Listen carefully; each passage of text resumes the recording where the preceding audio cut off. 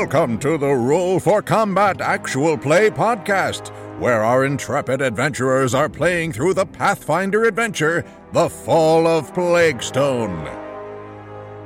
Join us every week as our daring adventurers face treacherous monsters and deadly obstacles on their quest to save a town from utter destruction. Lead on, listener. Your quest awaits. Hey everyone, it's Steve from Roll for Combat, and I have the cast of Roll for Combat Pathfinder, The Fall of Plaguestone. And today we are going to give you our thoughts and feelings on the new Pathfinder 2nd Edition core rulebook. We've all read the rules, we've even played some of these rules, and we're going to tell you what we think. So, once again, I'm Stephen Glicker. I run Roll for Combat. I'm the GM for both the Starfinder Dead Sons Adventure podcast, as well as now the Fall of Plaguestone podcast. In addition, we have a few other members, if you want to introduce yourselves. Sure, it's me here, Rob Tremarco. Rob Tremarco is playing Cade Thistlerot, the halfling rogue thief. Your friendly neighborhood halfling rogue here on the podcast. And this is Jason McDonald. Jason McDonald is playing Brixley Silverthorn, the gnome champion liberator. In this particular adventure, I am playing Brixley Silverthorn, gnome champion. I also play Tuttle Blacktail on the Dead Sons podcast. Hi everyone, this is Lauren from No Direction. Lauren Sieg is playing Prue Frosthammer, the half-orc spirit barbarian. You might have seen me in some of our other podcasts, like Adventurous, where I play Lily Campbell, the lovable private investigator who bakes and does not murder people with toxic baked goods. I also play Sam Hamich, the tough-as-nails gang boss in our podcast Stellar. Hello, this is Vanessa Hoskins, also from No Direction. Vanessa Hoskins is playing Celeste Carvassalon, the human angelic sorcerer. I run the Stellar podcast, and I am pleased to be a guest on Roll for Combat to play this awesome Pathfinder 2 adventure. So I'm going to start us off, and we're going to go in the order of the book. I figure that's probably the best way to kind of cover this. We're not going to cover every single thing, but we'll cover some of the major chapters, and we're just going to go through what we think, what they did right, what they might have done wrong, what we still need to wait and see. But overall, my impressions, I've read the rules about 10 times, if not more at this point. I've spoken to so many of the developers at Paizo. I've gone through what their headset was and what they were thinking and what some of their goals were. And, from what I understand is they were trying to make a game that was easy to pick up, easy to play, and yet had a massive amount of depth. And probably the closest analogy that I can come to this is Magic the Gathering, which is a very similar analogy in the sense that Magic really isn't that hard to pick up and play, but the amount of depth and complexity in Magic, or if you will, Hearthstone, which is similar, is incredible. And that's kind of what they were aiming for, is that it has best of both worlds. And I actually think they kind of nailed it from what I've played so far. That's definitely what I'm seeing from it. In my local group, I'm forced to play a lot of 5th edition because we have a lot of new players. And it is a little bit easier for them to get into 5th edition than it is in PF1. But I'm looking at the way PF2 goes, and I'm thinking, there's no reason they have to keep subjecting me to 5th edition when we have 2nd edition Pathfinder on the horizon. It is so simple to play. It is so simple to build a complex and interesting character. The 3-action system is so much fun. I'm a big fan of 5th edition, and this iteration of Pathfinder 2, it has some nods to what 5th edition changed about the earlier editions of D&D, but it's still Pathfinder to me because you can still get really specific and deep into building the character you want.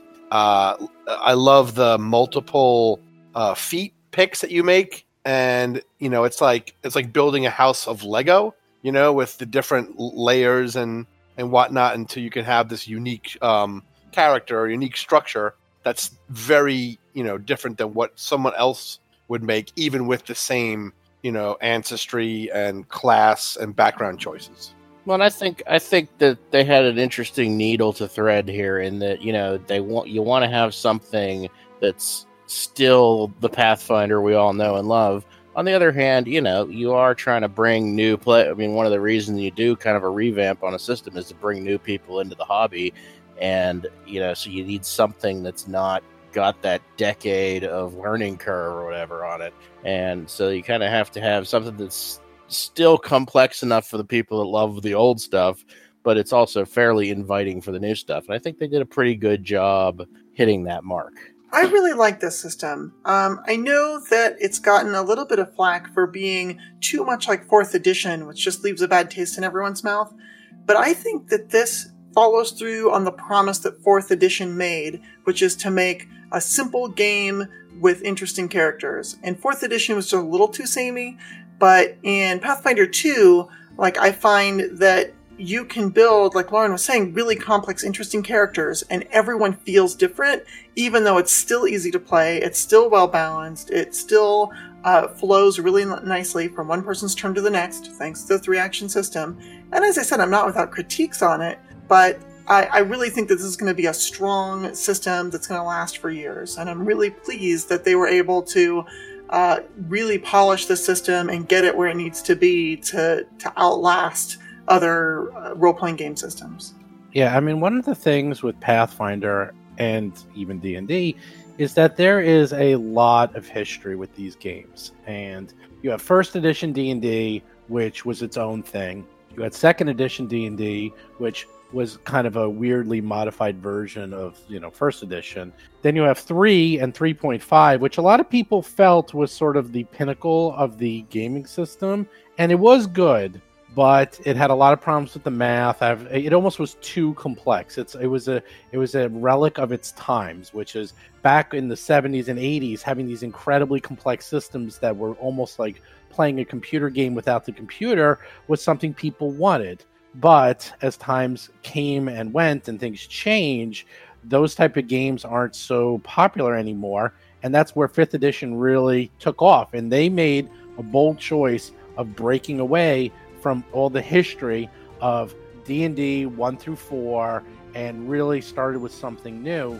And Pathfinder had to do the same thing. They had to. They couldn't keep using the same action economy and the same rules and the same things that we've known. And yes, it's been in the game for like 30, 40 years.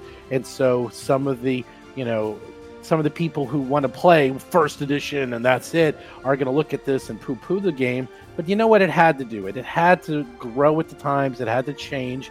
And they did an amazing job. I really think that they did a good job. No, I always use the analogy of the game Jenga. It's like it's a tower, like a game system as it ages. It's like a Jenga tower where you take blocks out, you put them on top, and so you have this increasing tower of complexity. And some of the stuff conflicts with other stuff, and some of the stuff is flat out better than the stuff that came after, and it should have been that way all along. And at some point, it reaches a point where it's you kind of got to clean it out and do it over again. I mean, it makes sense to do. So I have this weird method for kind of figuring out how much I like a system or to what quality I will ascribe a game system.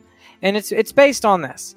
I like to make really interesting characters that are difficult to run with just your regular old core classes.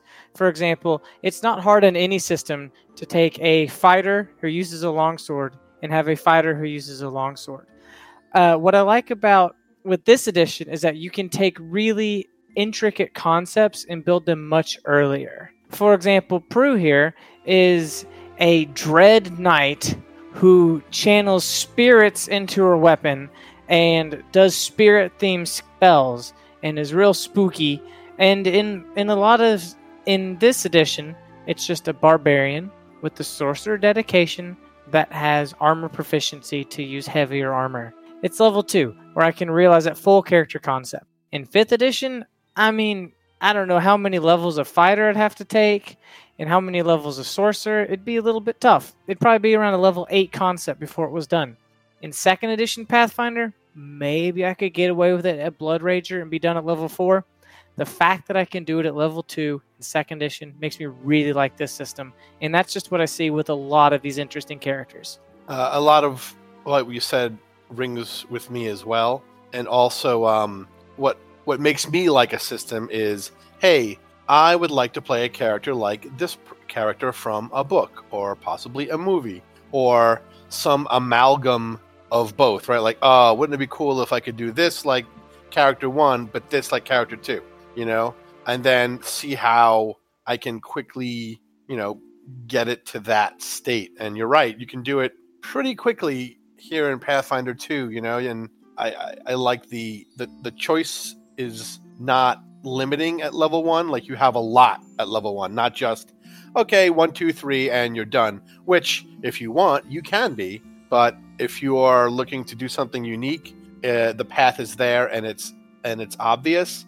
And I don't think it's gonna gimp a character to make a non-standard choice. Yeah, they've done a good job of leading you through, getting rid of any garbage feats or feat taxes, trap options that are just really not any good, and eliminating those so that every choice is a solid choice. And the difference might be between a specialist and a generalist, but every option is going to give you something useful to do. So one thing I wanted to get into before we get too much in the classes is, and as I said, I wanted to go kind of in the order of the book. There's the introductory, which we just kind of did, and then there's ancestries and backgrounds. And again, this is one of those issues, and if you ever want to read a book about the complete history of Dungeons and Dragons to a level of detail that will make your brain melt, get the book Playing at the World by John Peterson. It is unbelievably detailed, that goes through every single decision made during the creation and inception of D&D. And when you see it all laid out and how they really just took wargaming and converted it, you understand like how this all became what it is. And obviously a lot of that was still in the game. And that's one of my pet peeves is ancestries, was that like, oh, well, if you're small, then you can only use small weapons and you can only use small armor, and then your speed isn't so good. Like, there was a big detriment between small, medium, and large characters. And that really was a problem. And it leached into other aspects of the game, like if you found loot and things like that. And you know what? They reset it. They said, you know what? Medium, small, same difference. Doesn't matter. And everyone is kind of templated. It allows you to easily add new ancestries quickly and fast. They'll be able to add them. And they've said this. I've been listening to all the PaizoCon interviews and talking to the developers. They said they're going to be adding ancestries like by the truckload, kind of like what they've been doing with Starfinder. And they can, and it's going to probably keep the game perfectly balanced because they have a rule set that will work. And really at this point, it's just kind of flavor.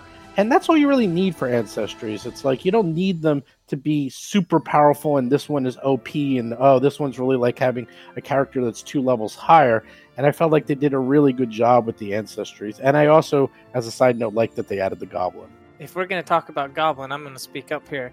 I know during the playtest there was a lot of vocal members of the community who had a lot to say about the Goblin, and most of it wasn't very positive. I, for one, was absolutely thrilled that they brought the Goblin, and it's always been one of my favorite races. I'm so excited that now we're represented in the core rulebook. I can just bring a Goblin to PFS like it's no big deal. I can make these interesting characters where Goblins want to be knights, so they wear pots on their heads and they ride on farm pigs. You can't do that with other races as easily.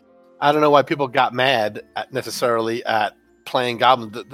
Eventually, in the Pathfinder 1 books, there's so many races. It's like a cavalcade of choices. If you don't want goblins in your game, cut them out. I don't know why people get mad that it's in the core. Like, I want to kill goblins. Great, go ahead. You can kill evil humans too, and evil elves, or whatever. Like, why is it specially annoying to people to have races included? The more choice you have, the better. I'm in the middle on that. I don't especially like goblins personally. I would never play one, but I also have no huge problem with including them either. I mean, so it's some people's cup of tea. It's not mine, but that's cool. Different strokes for different folks, I guess. This comes from the guy who's playing a gnome. A gnome champion, no less. But gnomes are good guys. There's something about good guy, bad guy. I like my historical good guys to stay good guys. I like my historical bad guys to stay bad guys, or something. I don't know. But then again, gnome and historically good. A Well, gnome, like fey creatures took babies and stuff. You're a baby taker. That's what you are. I have promised to not take any babies in this particular campaign. In all fairness, I think people wanting bad guys to stay bad guys is where a lot of that came from. Folks were afraid that that players would pick the goblin and then just set all of the other party members on fire and just be really bad. They thought goblin gave license to bad players to be bad. I really think that folks who don't have the interest of the party in mind are going to find ways to misbehave regardless of the race, though. I don't think that the goblin should really be the whipping boy of that. True. Yeah, someone who wants to pee in the punch bowl is going to find a way to do it. Yeah, I was going to say something is that I hate to break it to you. There's been lots of instances of bad role playing, and all of that occurred before the goblin was a core race. Anyhow, my point is that I just felt, and if you want to talk about this real quick, that the way they approach the ancestries, I know we keep saying race because we still have to get used to ancestries, is that they designed it very much in the same mold as Pathfinder, in that they can mix and match and add ancestries very easily to the game. You know, one of the big issues I would often see is like they would add a new ancestry, like, oh, cool, oh, it's small. Okay, well, I'm never going to play that. And you would see that a lot. Like, people just won't play small because in Pathfinder First Edition and all the old versions of D&D, it was a detriment. Like, there was a lot of problems if you were playing a small ancestry. But now, doesn't matter. Small, medium, they're more or less identical. I'm kind of glad that humans got, well, to where they're no longer at the very top of the line. Like, it used to be that you always play humans. They're at the because top they're of the line. Oh, okay. Well, I'll just be quiet then. No. What do you want to say? I'm sorry. I always play humans, and it bothered me that they were so strong. I like being able to just really immerse myself in the character, and for me, that's easier with humans or with goblins because they're absolute chaotic little beasts. And I didn't want to feel like a power gamer for picking humans. So I kind of like the way Steven said that the ancestries are now more flavor for your character. They don't have to absolutely define it. And I would argue that humans were not the top. I would say half-elf is at the top. Well, which is now just a heritage of human. So you can still be a human and a half-elf. Touche. I think the biggest thing that makes humans the top is they still have that ancestry feat at level 1 that gives them a level 1 class feat instead. And because they're the only race that can do that, that makes them very powerful, especially if you're playing like marshals get a lot of power from it. Even spellcasters can get a decent amount of power from first level feats. And that is a power creep that others don't have. However, I mean, there are unique abilities you're missing out on. So, number one, and we can talk about this with my other group of like Chris and Bob, and they will battle to the death on this one. Dark vision or low light vision is a game changer, and humans do not have it, and that is a big deal. That's true. that is a good point. That is good. So with that, let's get to the meat and potatoes, classes. Now, obviously, this probably went through the biggest and most amount of changes since the playtest. And I didn't really go into the playtest. I didn't really play the playtest. Yes, I read the rules. I played very little and then I stopped. So I'm not comparing that. That's something else I want to emphasize. Like, I'm looking at these rules as they are now. I'm not comparing these to the playtest rules, which I know a lot of people have been doing. And I've been reading a lot of boards where people are like, oh, how is this different than the playtest? What changed since the playtest? I'm like, you know what? The playtest is dead. It's gone. It's buried. You can take your books and throw them out. They will never be used again. This is what you have now, so ignore the playtest. But anyhow, with that, the classes, again, I think they did a masterstroke in that they gave you lots and lots and lots of little choices so you can build really complex characters.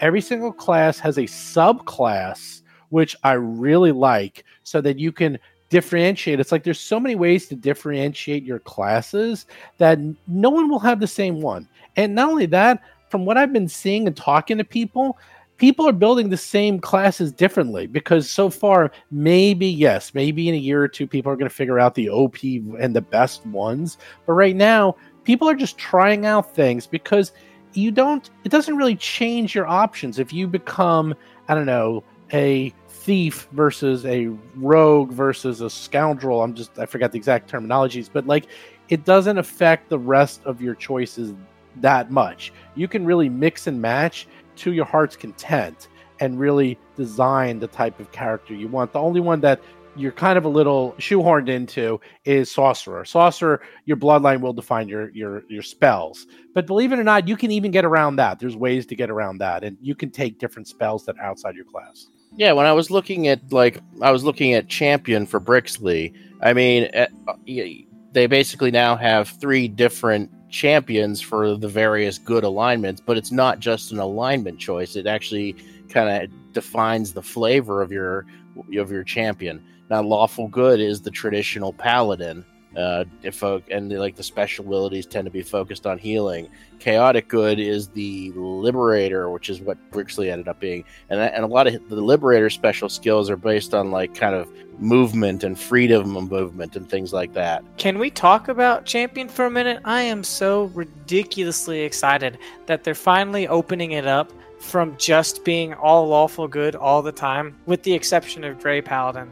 For the longest time, I've been wanting to have a sea-worthy champion that's chaotic neutral, worships an angry sea god, just called the Assault Guard. Well, to some extent, the War Priest captured some of that. It had some of the similar skills of a paladin and was not as locked into an alignment. But I mean, they're kind of making it more explicit with the champion. I think it seems like it's good stuff. I mean, I like the idea that I don't have to be, essentially lawful stupid and just say I must save everybody. I mean, it's like in terms of the sort of the more flavor elements, it's the paladin who's about following the law versus the paladin who's all about preserving people's freedom, which is the chaotic sort of take on good. So, and it kind of gives you different things to play with. So it's looks like it could be a lot of fun.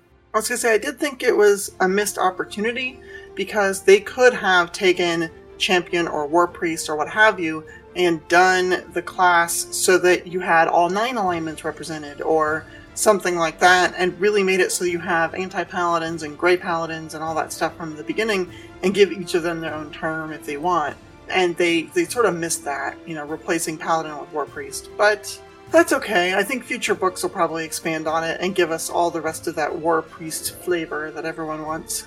And again, the way they built these classes, they're very modular.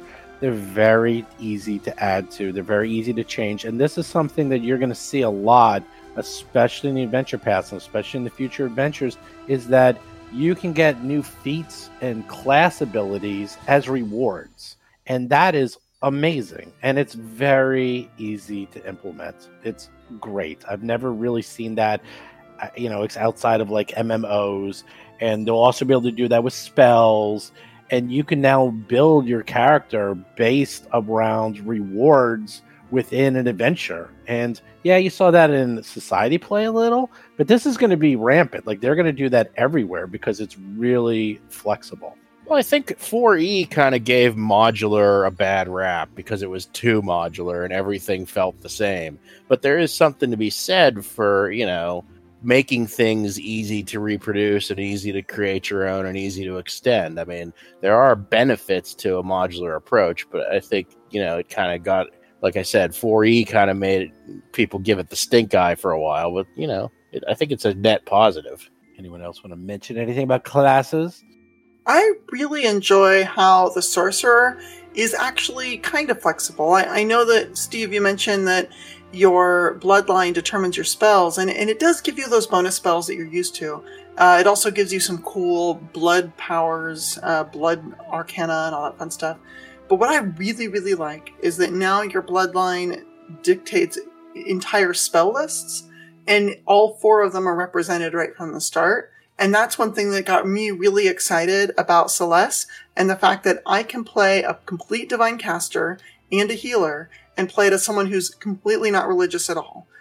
She has these cool powers. They're divine in nature. She studied religion to try to make sense of them. But other than that, she is not a devout worshiper of any deity, yet she still has all this divine magic. And I think that sort of concept was something that was a little more difficult to do in Pathfinder 1st Edition. You were relegated to being an oracle, and then you had the curse and all the baggage that came with that. And this is just a nice, clean way to say, yep, I got magic as part of my system, and it's not the same for everybody. In fairness, Bob made an atheist cleric in one of our campaigns. That was an interesting bit of role-playing trickery. Oh, that is interesting. I'm actually, I like the class interpretations are all great. I'm a fan of the whole, when you're creating a character with a life path, which is kind of almost what this seems like. You know, every choice you make, oh, here's a boost to your stats and here's some skills that you get. Oh, here's a boost to your stat and here's some skills you get.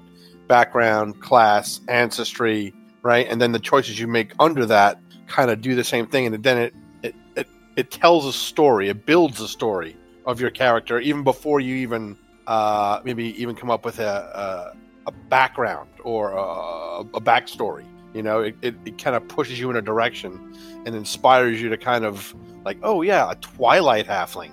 Ooh, what does that mean? Ooh, I think maybe he did some shady shit to protect his people, you know? And then mechanically, it's a fun thing to, instead of, randomly rolling your stats, it kind of gives the choices more meaning.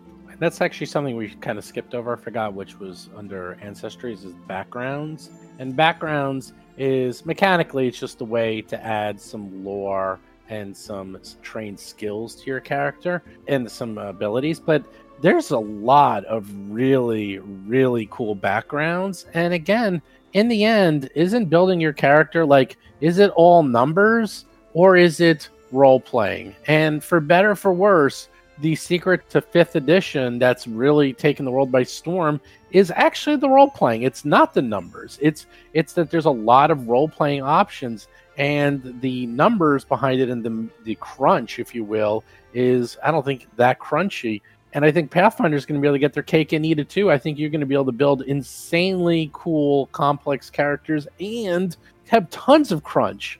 I do think that's kind of the blessing and the curse of 5th, is that there's so little crunch. It's really accessible. It's easy to role play within, but you are kind of shoehorned into these very direct paths for your characters. And I'm just so excited to see how 2nd edition looks like it's going to have its cake and eat it too.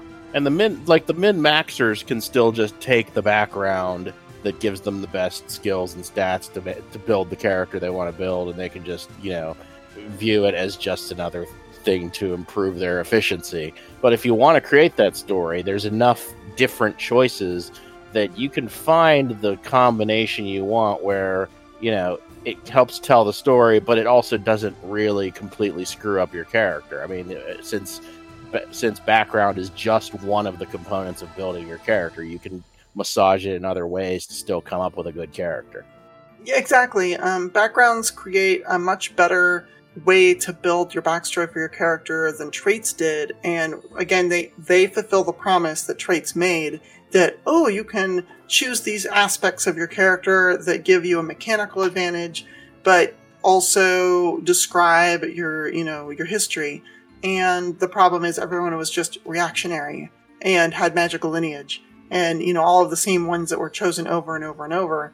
Whereas this, I think they've done a really good balance of including mechanics in there just enough that it's not too much like you feel you're being penalized for not choosing a min-maxy choice, and still being able to choose something flavorful and impactful for your character. And that actually will lead me into the next section of the book, which is skills. Because one thing the backgrounds do, which is fascinating, is that every single background that I can see always gives you a lore. Always. There's always one lore that you learn. But unlike 1st edition, where there was predefined lores and there's lore of religion and arcana and history and so forth, lore can be anything in this game.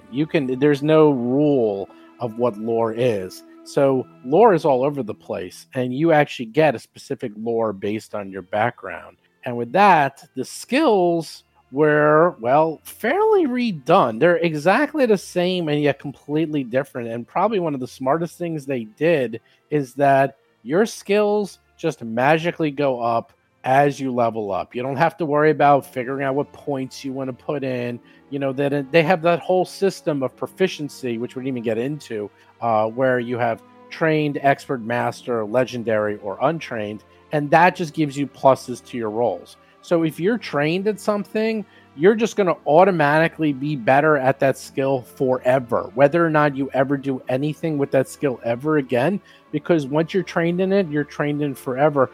And then as you level up, you get trained in more skills. So instead of you sitting there and just endlessly putting points into your skills over and over again, every time you level up, you're like, ooh, cool. What new skill do I want to become an expert at or master at? And what skill do I want to maybe become trained in and learn about? And again, richer characters, and it helps with actually playing the game. I'm interested to see what we do with the kind of open-ended lore mechanic.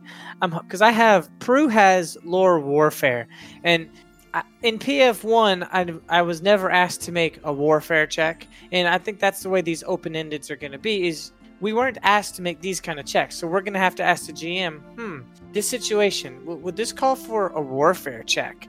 And I'm thinking that's going to give us a little bit more room to kind of develop our characters that way. Yeah, it reminds me that they had lore as an unchained skill, and I remember whenever playing with background skills, that was always one that was fantastic to take, because then I could say, you know what, I don't know a lot about the religions of the world, but I know a heck of a lot about Pharasma, because I'm a Pharasman priest, and let me tell you about Pharasma all day long. I can't, I don't know the religions of the world, I don't know what the orcs worship, but I know Pharasma super good. Well, it's also a difference between choice and interesting choice. It's like, when you had all those points, particularly if you were like a skill monkey type of character, it got to the point where it's just like, okay, now I gotta put 10 or 11 points into various things, but it almost stopped meaning anything. It's almost just like, okay, busy work. Whereas it seems like choosing skills and deciding what to actually get better at, and this one's going to be a little bit more, represent interesting choice and choice that builds you as a character instead of just, grinding out numbers.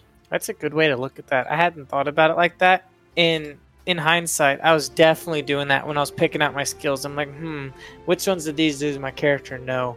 But when you're just sitting on 8 skill points, you're like, where am I going to assign these this level?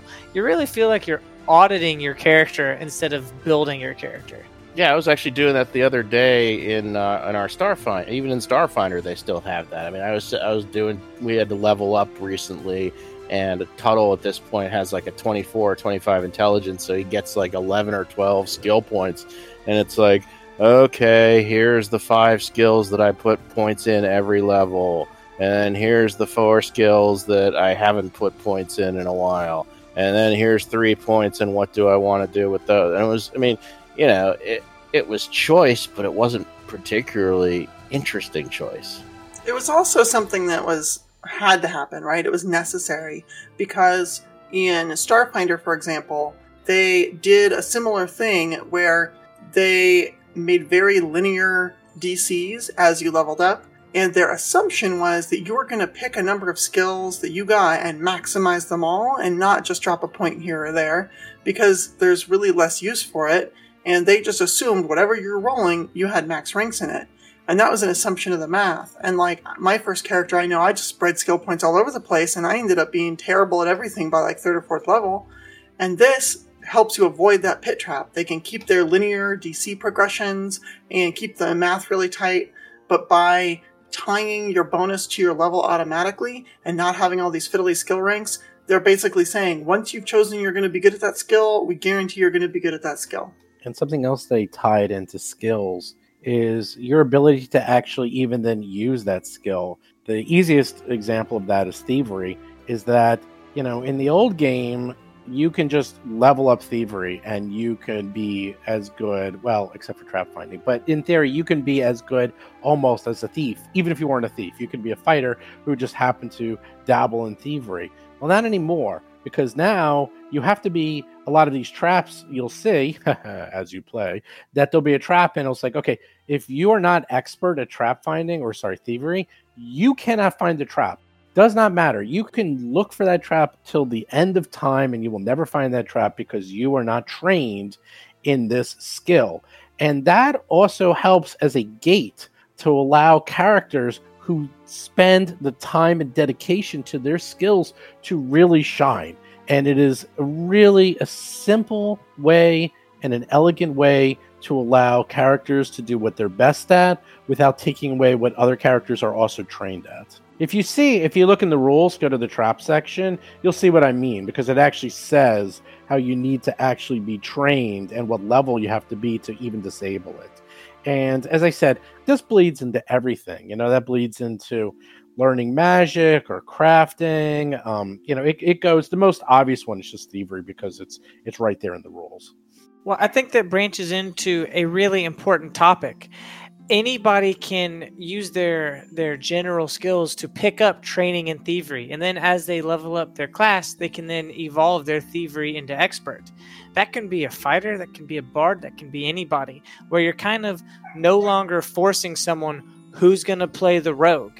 And it works the same way with a lot of the traditional roles of the RPG game. In 2nd edition, we no longer need someone to be the healer. Your fighter could just take a lot of rank or take a lot of expertise in medicine and just heal people with a healer's kit. Nobody's forced into playing these particular roles because the group doesn't have it. Now, there's a few things you're always going to need. You're always going to need a tank. You're always going to need some way to deal damage. But nobody's kind of shoehorned into a particular thing that maybe they didn't want to play just because the party needs it. And something else they did with skills is that combat maneuvers have all been removed and they're just replaced with skills, which I always thought made way more sense because like a grapple check is now an athletics check. Ta-da! Like all that whole wireframe of the flowchart to figure out how the hell grapple works. It's just a roll. And if you're good at athletics, you might be good at grappling. And that's it. And that kind of goes through all the skills. It's just like, oh, you want a high jump? Okay, just do a stride and do a athletics check. You want to do a long jump? Athletics check. You want to do grapple? Athletics check. Like a lot of your skills are now tied to what have been combat maneuver checks in the old system. So by the way, what do you guys think? One thing that a lot of people probably missed is take 10 and take 20, gone. Totally gone from the game. That's fine. Once you have critical fails and critical successes for skills, it's not just beat a number anymore, right? It's a variable beat a number plus 10, and there's always going to be an element that you might royally mess it up. I dramatically miss take 20s and take 10s, just for the reason that in real life you can kind of do those things. When I'm sitting down and painting a miniature, if I want to speed paint it, let's see what I get. I'm going to throw the dice and hopefully it'll turn out well, hopefully it doesn't. But if I want to spend all night long getting the details right, this miniature is going to come out a lot better as if I had taken that 20.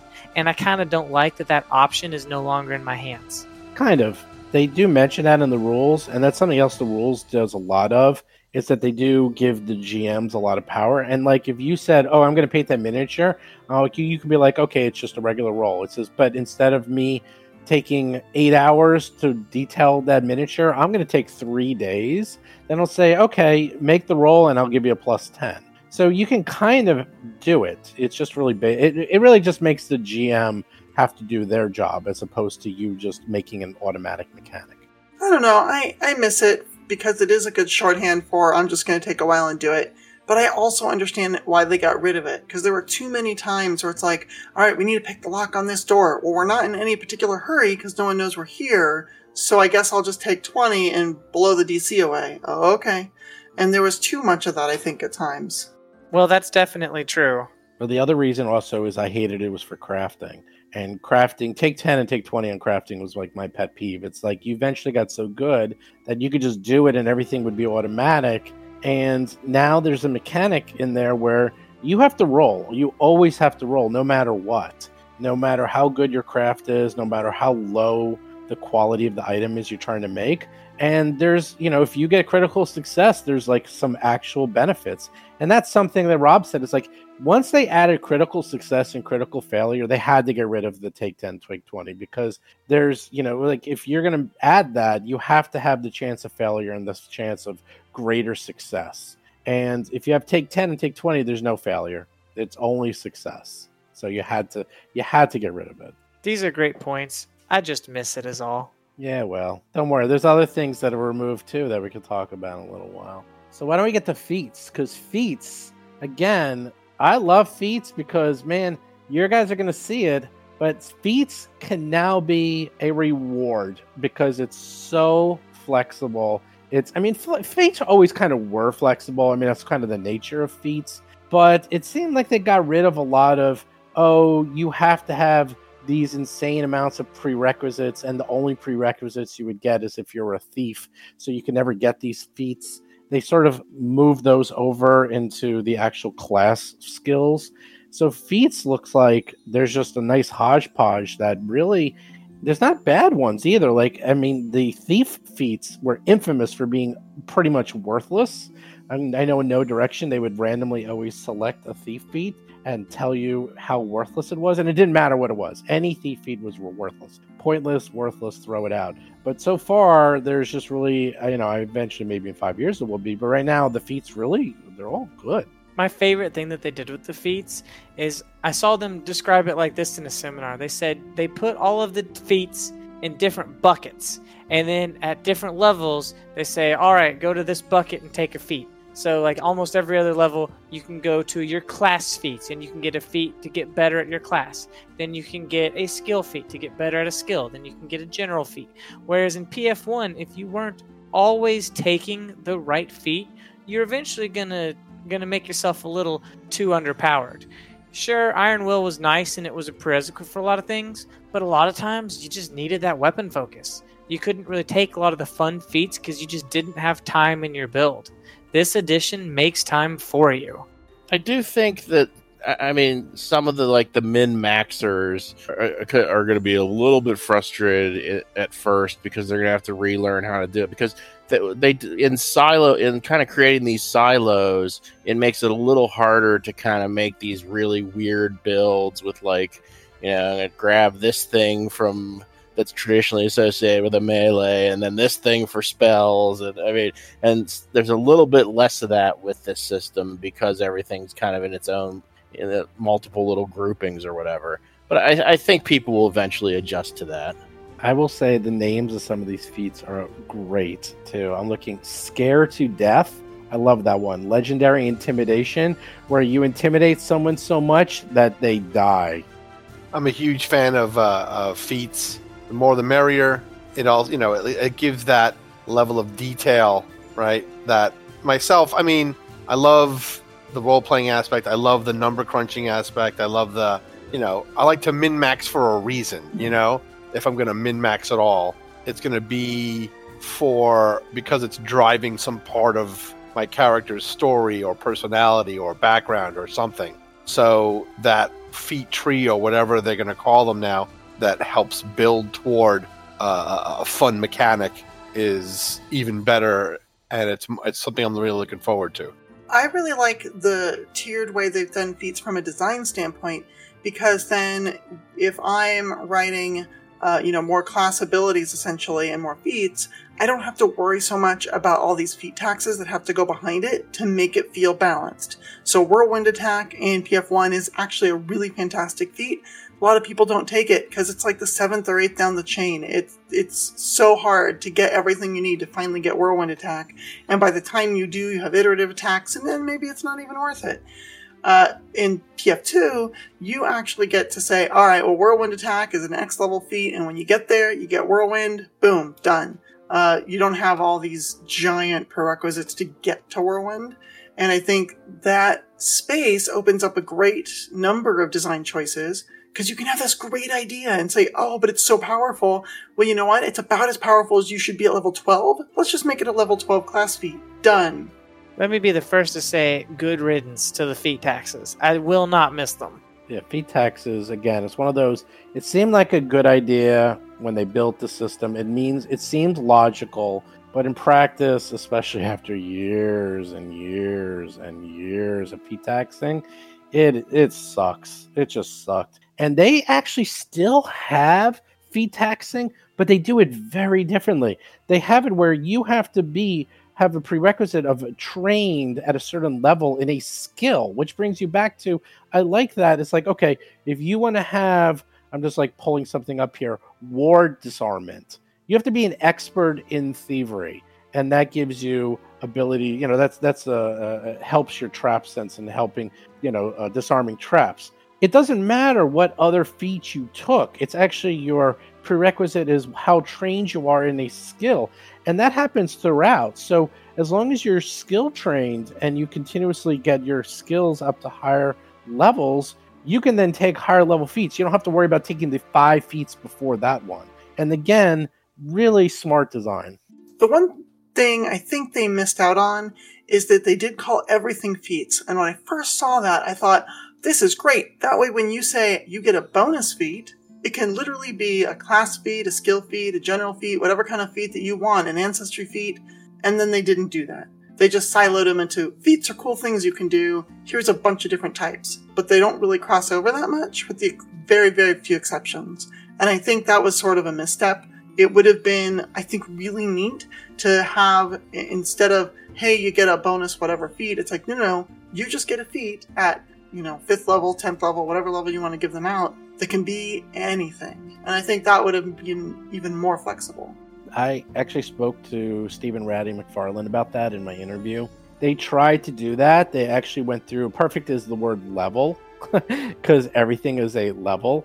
And they wanted to actually try to remove that, like spell level. They wanted to make something else versus class level and so forth. And in the end, they couldn't. There was just too much. There's too much history with that. They also want to make sure that people from other game systems or Pathfinder can speak the language without having to relearn everything. I mean, look how much trouble we're having with ancestry versus race, and that was only one. So I felt like I got it because I think they actually tried it, but then they realized they just couldn't. It would have been too far of a leap. At least with ancestries, you have the ABCs of character creation, so I think eventually we'll learn to say ancestries. So with that, if you guys want to move on to equipment is interesting. As usual, the equipment for these core rulebooks I always find is really not that big because for a fact another book is going to come out. The Adventurer's Handbook or Toolbook is always one of the best sellers, period, end of story, of any edition of any role-playing game. Everyone buys it. Everyone needs it. Everyone wants it. And so they're going to put in the basics. And they actually put in, I wouldn't say they didn't put in enough, but I'm actually almost surprised the small number of armor sets, the small number of weapons. Now, I think Pathfinder, and if you want to go back to D&D First Edition, like where there was 30 different pole arms, there was too many weapons. There's just too many weapons. I feel like it's a good balance between the two, but it definitely feels like, that's going to have room for improvement, but that's okay because that's going to happen. And also, the rarity system. Oh, the rarity system. Oh my God, do I love the rarity system. Yeah, I do remember you gushing about that with Steven on the other interview, and I think that's a fantastic choice. You're able to put something in, again, from a designing standpoint, you're able to put something into a book that is really, really cool and maybe a little bit game breaking or a little bit optimal, but you slap a rare tag on it, and now you've given the GM something to say, this is a reward for your players, not something your players can just go, yeah, and I pick up this rare armor, no big deal. Yeah, and one of the main reasons they also did that is also to give the power for the GM, because I don't know how many times, especially when they start adding more weapons and more armor, that everyone's going to figure out what the best combinations are. But as soon as they make those and they slap uncommon on them, which is they're going to do, because I already have the Lost Omens World Guide, and they do that a lot. There's a lot of stuff in there that's uncommon. The GM it's in the rules. The GM could say, oh, no, it's not in my game. Sorry, it's uncommon. You can't find it. And maybe you can find it later as a quest item, or maybe you can find the formula later as a quest item. But if it's not common, then you can't find it easily, and that's the rules. And it's hard to argue with that. I like that literally every weapon has its own trait that goes with it that kind of sets it apart from the other weapons in its, say, die class. There didn't used to be a lot of reasons to take, say, a weapon that dealt D10 when you could take one that does D12 and does all the same things. But now your D10 weapon might have sweep and trip and disarm on it. But even still, your D12 weapon will then have, I don't know, it looks like fatal D12 or something. Every weapon is unique in its own way, and it looks like they're all worth taking this time around. The more equipment you got, the better, I guess. Even Starfinder, give me guns, give me books of guns. And Pathfinder, give me books of swords and armor. All day, every day. Thank you. I am curious to see how the weapons are going to play out, because I know for me, whenever I played a martial character in Pathfinder 1, I would, like a lot of players, latch on to a specific weapon or specific fighting style, and that was the thing I did. And now that there's so many different traits, I'm really curious to see if martial characters gravitate more toward maybe not the golf bag of weapons, but just having 2, maybe 3 different weapons that give them some situational bonuses where they might switch depending on the sorts of things they're up against. And I think a large part of that, honestly, is going to have to do with the 3 different physical damage types. Do I need piercing, slashing, bludgeoning? What is it going to solve the problem for this particular creature? So, spells, huh? You like magic? I think they've done a great job of taking some concepts that they already had in place in Pathfinder and were way back in place in the old Psionics book, of basically saying, I have this spell, and at level 1, it's fine for level 1, but then as I get more powerful, the spell gets more powerful too. And I think that is fantastic, because no longer are you sitting on really low-level spells going, well, I guess I'll never cast this, Burning Hands again. Now, if you were a level 12 spellcaster and you want to do Burning Hands, go ahead and dump a bucket of d6 of fire damage on anything within 15 feet, because you're just going to rain fiery destruction. And I think that's really cool. It gives a lot of versatility to spellcasters who really want to figure out exactly what they want to do with their spells. And I think that makes it so that spontaneous casters aren't shackled with these early choices that were good for the rest of their lives, hoping that they can eventually swap that out for something useful again. Can we talk about how well the 3-action system works with the spell casting system now? How you can have, say, one spell, but then you get 3 different versions of that same spell, depending on if you choose to use material, verbal, and or somatic components. Vanessa, I know you're doing a little bit of that with Celeste right now. I don't have a lot of experience with it. How does that work? Yeah, so every component it has, whether that's verbal, somatic, or material, essentially equals 1 action. There are some things in the game that can swap out what certain actions are, so that we, like a silent spell, you don't need verbal anymore, things like that. And it's pretty cool. One of the things I like that this does as well is the 3-action economy means if you have the right combination of spells, you can cast 2 spells at once. You see this in our first episode, where Celeste just gets, where she gets in a bit of trouble, and she's able to quickly throw up a shield spell, Sanctuary on herself, and protect herself against dying in the very first combat of the game after we've already ordered all the art. So I thought that was something that was really nice to be able to have that sort of flexibility. And I really look forward to using spells like Heal more often that have a slightly different effect, depending on how many actions you decide to spend with it. So something else about the spells that I like a lot is they added the keywords. And I can get into I already did. I went into keywords a lot. If you want to listen to keywords and what I think about them and why they did them and why they're so good, is when I spoke to Stephen Radney McFarlane, we talked about the keywords, is that allows them to cut down a lot of the wordage. And if you look at some of these spells, all the spells, they all have keywords associated with them. So you don't have to worry about chain lightning. It's electricity. Well, you know why? Because it has electricity in the keyword. Burning hands, it's fire, because it has fire in the keywords. They don't have to spend time writing what type of spell these are anymore. It saves time, it makes them much more efficient, it saves space, and it's also easier for you to digest what these spells do with these keywords. And again, those keywords are everywhere, but on the spells is where they really come out and shine, because very few spells have less than 2 keywords. In fact, I'm looking at Cataclysm that has 8 keywords. Cataclysm's already a big spell, but the keywords helps reduce it. In fact, if it didn't have those keywords, I could see that taking almost a page alone. Oh, those keywords are fantastic. I have something brewing I'm using right now that is going to really take advantage of that keyword system and that space saving and mental capacity saving of not having to re-explain things over and over, of just saying, this has the attack keyword, this has the flourish keyword, they do what those keywords do, end of story. I like that there's 10th level spells. I don't have a lot to say about that. I just think it's pretty cool. They said the reason they did that is because first they knew that not all 9th level spells were created equal. So they wanted to make 10th level spells all fantastic. And it also made more sense is that you had levels 1 through 20 and now spell levels 1 through 10. Like everything should be divisible by 5. And they did that. It was kind of weird when you had 9 levels of spells, but only, in 20 levels, it didn't quite work out. And they've done that throughout. Like it takes a while for you to see that, but the math is much more elegant and makes a lot more sense everywhere. And that's actually why they added 10th. Well, I'll go down to the other end of the spectrum.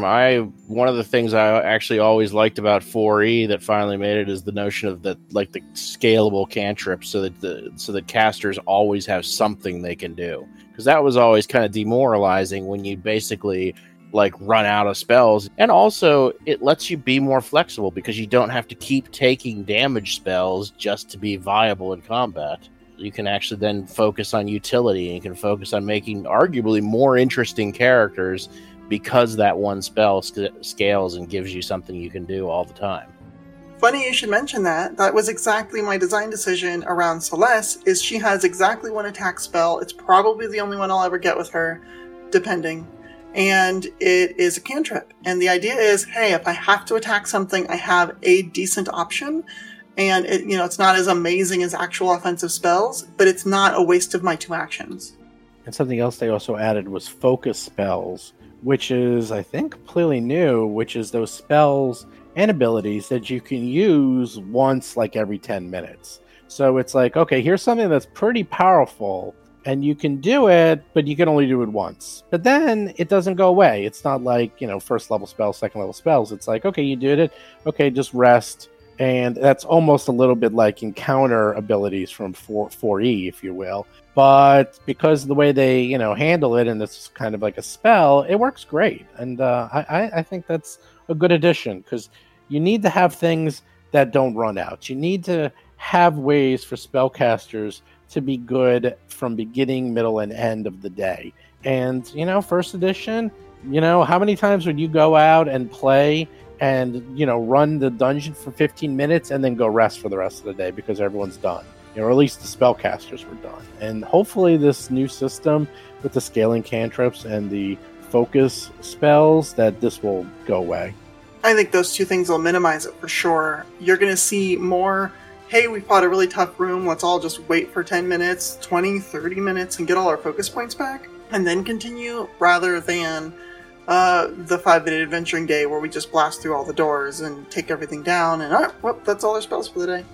And especially once you add in how they added mundane healing of hit points with the medicine skill, that takes a long time to try. So if you're going to do it, that's going to be during that downtime where people are regaining their focus points. And I think that synergizes really, really well.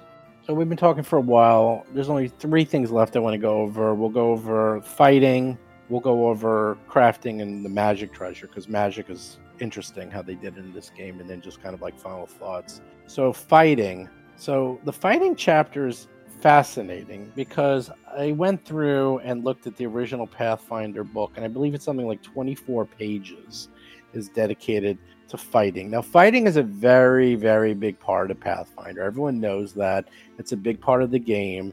And yet the fighting chapter in this book is really only something like 8 pages long. And then if you take out the pictures, maybe 6 pages. And yet it's just as complex, if not more complex, than first edition. And that's something you see everywhere. It's okay, they somehow made it more complex yet easier. How? And that's really a testament to the 3-action economy and just how combat has become much easier, much faster, and yet you still have a million options because everything is in action. minor actions, well, there's still free actions, but like, oh, that's a move action, that's a standard action, that's a full action, gone. It's so easy. It's like, I want to get off the cart, that's an action. I want to move here, that's an action. I want to attack, that's an action. Next. Well, that's the thing. I think they didn't remove the complexity, but I think they moved it to the other side of the equation. They put it into the powers, like we talked about with the casting, where everything's an action, but your choices of what you do with those actions become more interesting and therefore give you more flexibility. I mean, superficially, it sounds kind of simplistic. It's like, oh, everything's an action. Well, but then what you do with those three actions and how you chain them together is what actually, the meat and potatoes of it. Yeah, they spread out the mechanic so that it's encompassing more than just a fight in a way, right? Like, because it's multiple actions are just the stuff you do in a timed event, right? Like combat, or okay, there's a boulder coming down that hill. You bet you got this many rounds before it hits the fan, right? Do your actions. The whole mode thing, where what are you doing just before a fight? That matters, right? Your initiative isn't just a flat dex check anymore. It's a skill check based on what you're doing prior to combat happening. So it's kind of a whole better flow for the whole situation. I do like how the encounter mode, the exploration mode, and the downtime mode are all different things with their own different actions, and they kind of inform each other. It makes adventuring just a little bit more dynamic, and that's a good thing. And it makes sense. That's the way a lot of us were playing the game anyway, is where, okay, we're exploring the dungeon now. Oh, we're in combat now. Oh, we're taking several days to craft or retrain skills or, work on our brewery or whatever we're doing offhand. It also kind of encourages GMs to give downtime mode.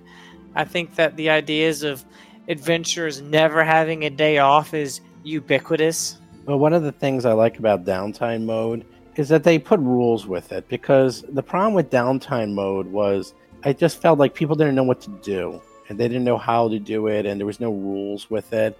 And they talked about this, is that, in the future, they're going to talk less about how to GM. Like everyone knows how to GM, and GMs don't even want to read it. They don't want to know that. They want to know, what can I do to be a better GM? How can I give my players options and have rules set against those options? So downtime mode is great. I mean, if you want to make money, you can make money. And it has a nice complex system that's not OP, that shows how you can spend a week in town doing odd jobs to earn some cash if you want. It's really fun. I'm excited to see how that plays out as we move further into the fall of Plaguestone. So something else they added is hero points. What do you guys think of the hero point system, which I think of as get out of death free card? I'm a fan.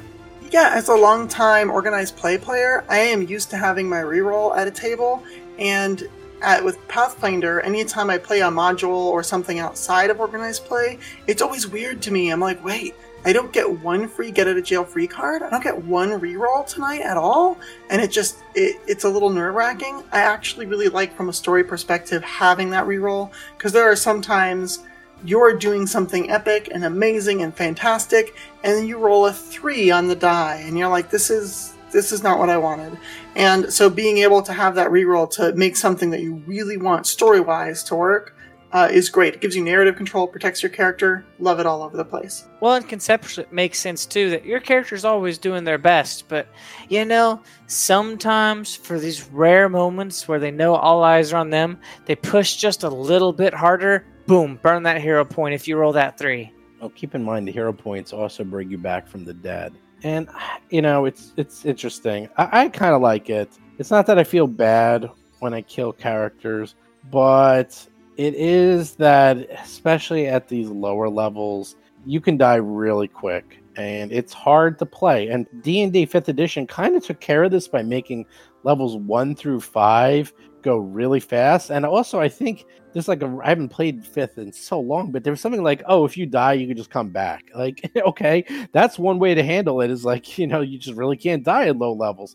But here it's if you die, well, first of all, it's the character's choice to come back. The GM doesn't say you magically come back. they have to have the hero points to spend. So the PC has to decide to do it. Not that they wouldn't, most likely. Who knows? You can sit there and continue dying.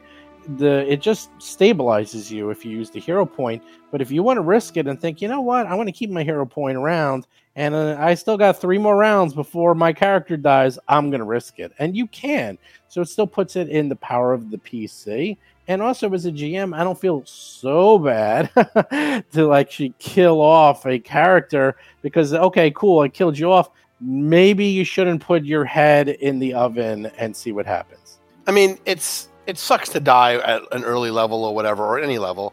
But yeah, early levels in D&D are the kind of the only times you can die by hit point damage. Like, with a big hit, to double your hit points, you're dead, right?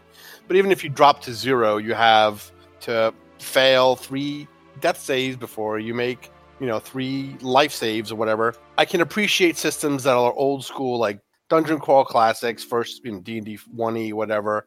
It's part of the experience to like die. So you have a bunch of characters to play throughout this meat grinder game.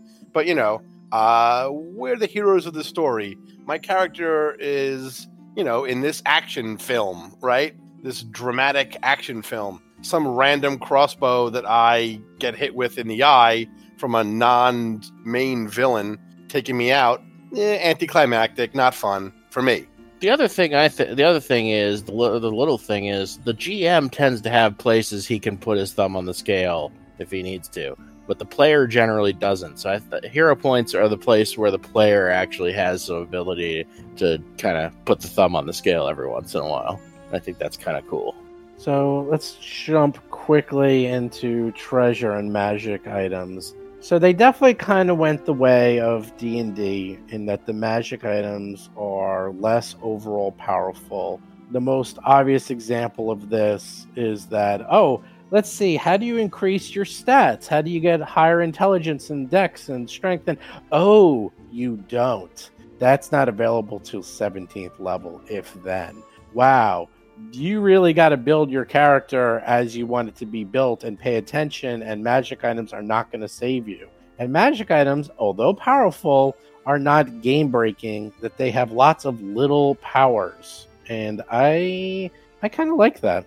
I want to ask you about, I know you don't remember the playtest that much, but I want to know. I liked the way your +1 longsword did plus D8 damage. Is that still how it works? Sort of.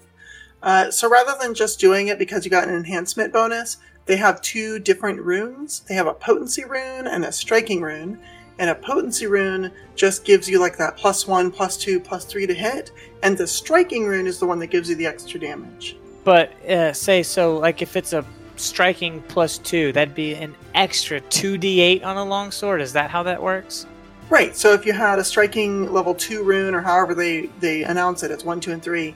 If you have the second level of that striking rune, then your 1d8 longsword then becomes a 3d8 longsword. I like that. I'm excited to have one someday. And the other thing is you can move the runes from weapon to weapon, which is awesome. That's a big deal, especially if you like the concept of your character using a particular weapon, and then you find a +2 battle axe. You're like, I don't use battle axes. I'll move that rune. Yeah, they did a lot of combinations, and we actually talked about this as well. Is that like armor? Like they combined armor as well as increasing saves. That's all combined now. Because think about how many times, and I hated this in Pathfinder. Every single character, you would do the same exact things. You'd get the same exact cloak of resistance. You would just get the same 5 magic items. The core 5, yeah. Yeah, you would just constantly do that. Now, they're there, but first of all, it takes a lot longer to get them, okay? You won't even start seeing +1s and stuff until levels, for weapons it's a little sooner, it's like level 2 or 1, but for armor it doesn't really start dropping to level 5, so you can't really get more powerful, and you only get a little bit more powerful, but it also doesn't take up 2 slots. It's only 1 slot now, and they've done a lot of that. They've done a lot of compression of the slots. Well, yeah, like everyone wants magic armor, but now since it also gives you a resistance bonus at more powerful levels, great, that means I can wear whatever fun cloak I come across. I also like the transferring of the runes because sometimes you are the character that's like, I am the master of the Falcata, and I'm so good at this weapon that only appears in Taldor, and we're adventuring in Tian Sha, and everything's a katana or wakizashi, and it's great that it's magic, but it's not my Falcata that I paid for character art for. This is what I want. Now you can say, great, it's a magical katana. That's pretty cool. I'm going to transfer that rune over to my Falcata. I can still adventure and have the concept I want. And I think that is fantastic. What do you guys think of the new rule where you can only have 10 magic items? Now, I think 10's a lot, but I am curious to see the day when you finally get, I got 11 magic items every day. You know, it's kind of like spells in a way. It's like, well, you got to figure out which magic items you want, because if you go above 10, you can't have more than 10. That's the magic number. And it can make some pretty interesting decisions, but it also allows you to then have the strange, rare stuff that, maybe this is only good in a volcano, or only this is good in a blizzard, and we know we're going to that volcano, so I can switch out my magic items that will work better in the volcano. I'm coming from Starfinder most recently, so for 10 is an embarrassment of riches compared to 2. So 10 is actually quite a bit, considering that consumables and things don't require an investment in those magic items. It's only things that you wear, and so it doesn't include your armor, or your weapons, but I believe it includes armor. But even so, that's a lot of different magic items, and because we don't have this Christmas tree of stat boosting items that we're guaranteed to have to use, then it means, okay, I can actually use the magic boots when I get them, and the magic cloak, and the cool belt, because I'm not worried about all these stat boosting items. I don't know, 10 seems like a lot to me. It seems like if you start hitting that ceiling, there is a feat that'll raise it by 2 if your charisma's high enough, and maybe that's worth the investment, but I don't see a lot of people hitting that ceiling. Just as an FYI, I believe with armor, I think you get the plus either way. But you have, if the armor has any special abilities, you have to use an investment point on those. That sounds right. Honestly, at 10, I don't predict that a lot of people are really going to notice that there even is a maximum until super late in the game. Real quick, Steve, you had mentioned that there's no way to boost your stats until you get level 17 and hit your Apex item, but it does have that Starfinder effect where every 5th level and 5 levels thereafter, you get 4 free boosts to your stats, so you can keep raising them up every 5 levels that you advance. Oh yeah, I didn't want to say, of course, through actual character creation, your stats increase a lot. You actually do major boosts every 5 levels as opposed to every 4 levels. But there's no magic item that you can get at level 2 that will increase your stats.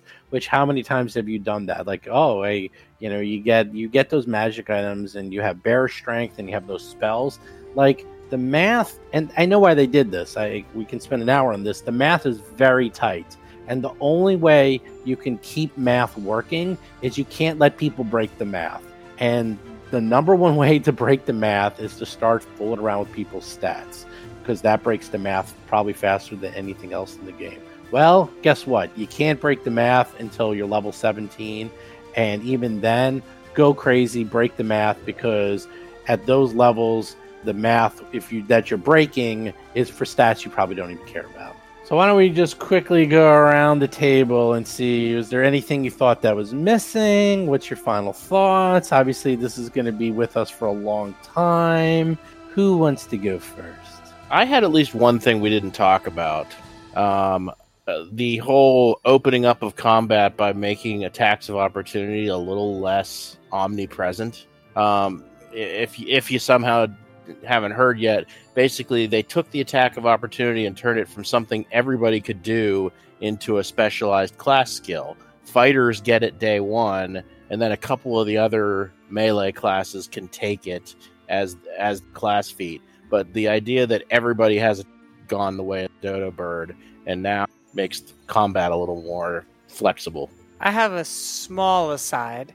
I kind of am a little weirded out by the fact that fighters get power attack and the barbarian doesn't. In what world does that make sense? You get rage.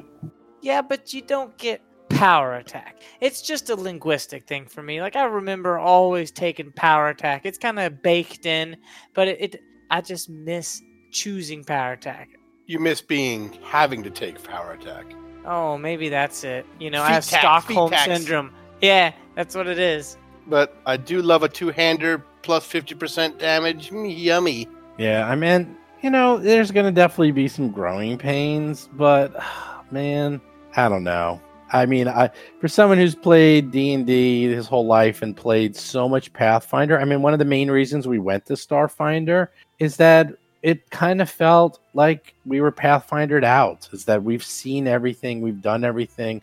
The lowest levels are always the same. Yeah, there was lots of new classes, and we were trying them out, but then you still ended up getting the same magic items. You just kept going through the same motions.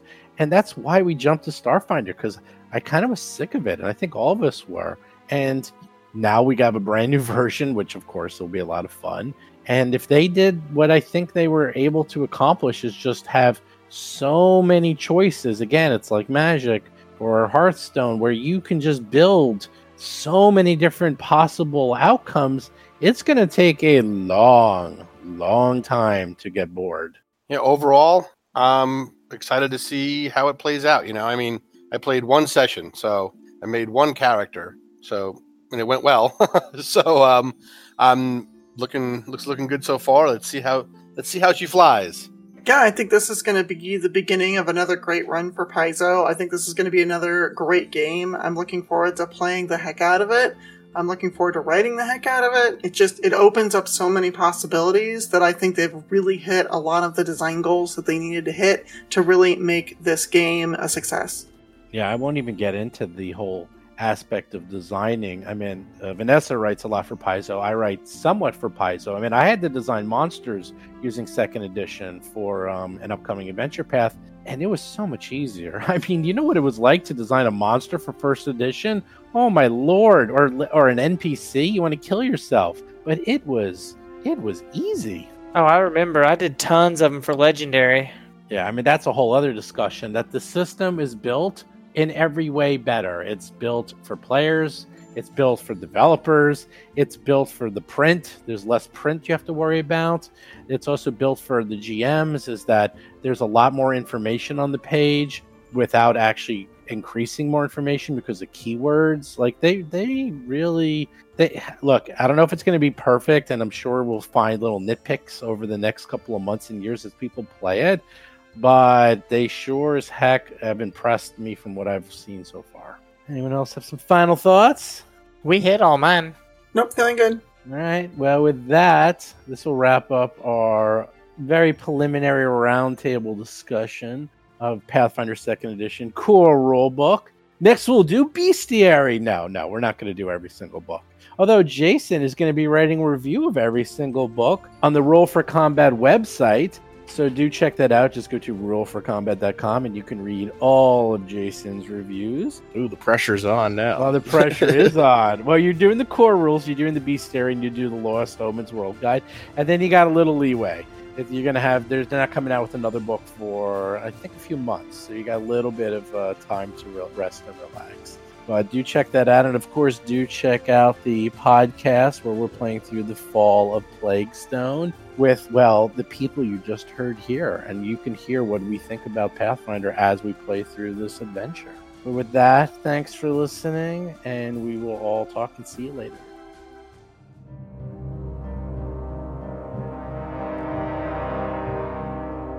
You've been listening to Roll for Combat, a Pathfinder actual play podcast. If you have a question or comment for the show, please visit us at rollforcombat.com. You can also find us and play various role-playing games on our Discord channel at discord.rollforcombat.com. And don't forget to follow us on Facebook, Twitter, Instagram, and other social media platforms. You've been listening to Roll for Combat. Until next week, always remember that in Pathfinder 2nd Edition, anyone can be the healer now. I'm looking at you, fighter.